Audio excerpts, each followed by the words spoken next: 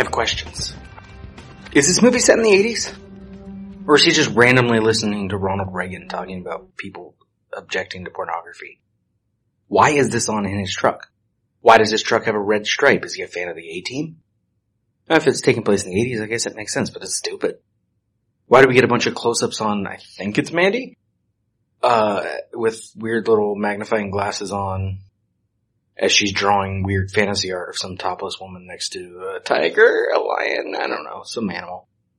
Blending out of the footage from the previous minute with the peacock-looking feathers and the close-up art. We're not getting to know this character. No, we're just getting a bunch of flashes of extreme close-ups because that's how you build character, yeah. No, you give us extreme close-ups after we know who a character is, so then we feel like we're getting inside their head. You don't try to force us up close first, unless it's for a useful effect, and I can't think of what this one is, because I don't even know who he's showing. Was it her that was smoking last minute? Was that her mouth? I don't know. Is it a her? She's so close. If I hadn't seen the movie before, I'm not sure I'd even know this is her.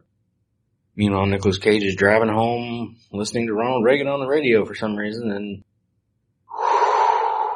sorry, I have to breathe. Because then we get to one of my... I can say this about everything. One of my least favorite parts of this movie. The fucking subtitles. It's a fancy little romance novel font. The Shadow Mountains.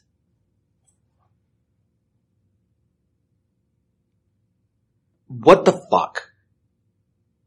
Right? What the fuck? We are a whole 5 minutes into this movie. We don't know either of our characters yet. No clue as to plot. No clue as to tone. The song is weird. It doesn't fit some hippie commune movie. It doesn't fit lumberjack movie. It certainly doesn't fit horror movie. So what is this thing we're watching and why does it suddenly say the Shadow Mountains? I thought this was called Mandy. You're giving us a fucking subtitle 5 minutes in? I mean, I know people do this and sometimes it can work. Clerks has subtitles, right? And it puts one right near the beginning. Chapter titles, not subtitles. Chapter titles.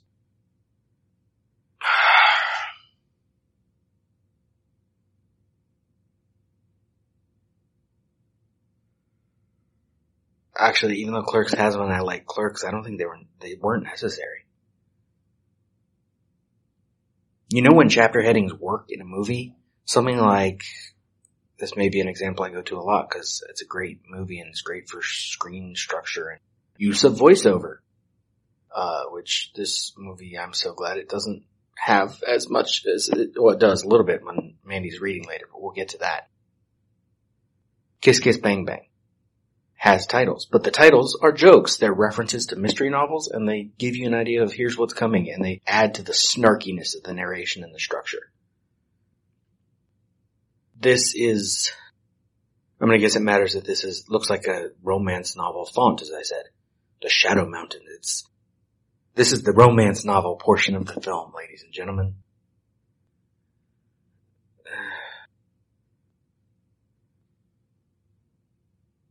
I'm just hoping, my grandma used to read romance novels and she called them cover strippers because the front of the books always had someone with like half their clothes falling off.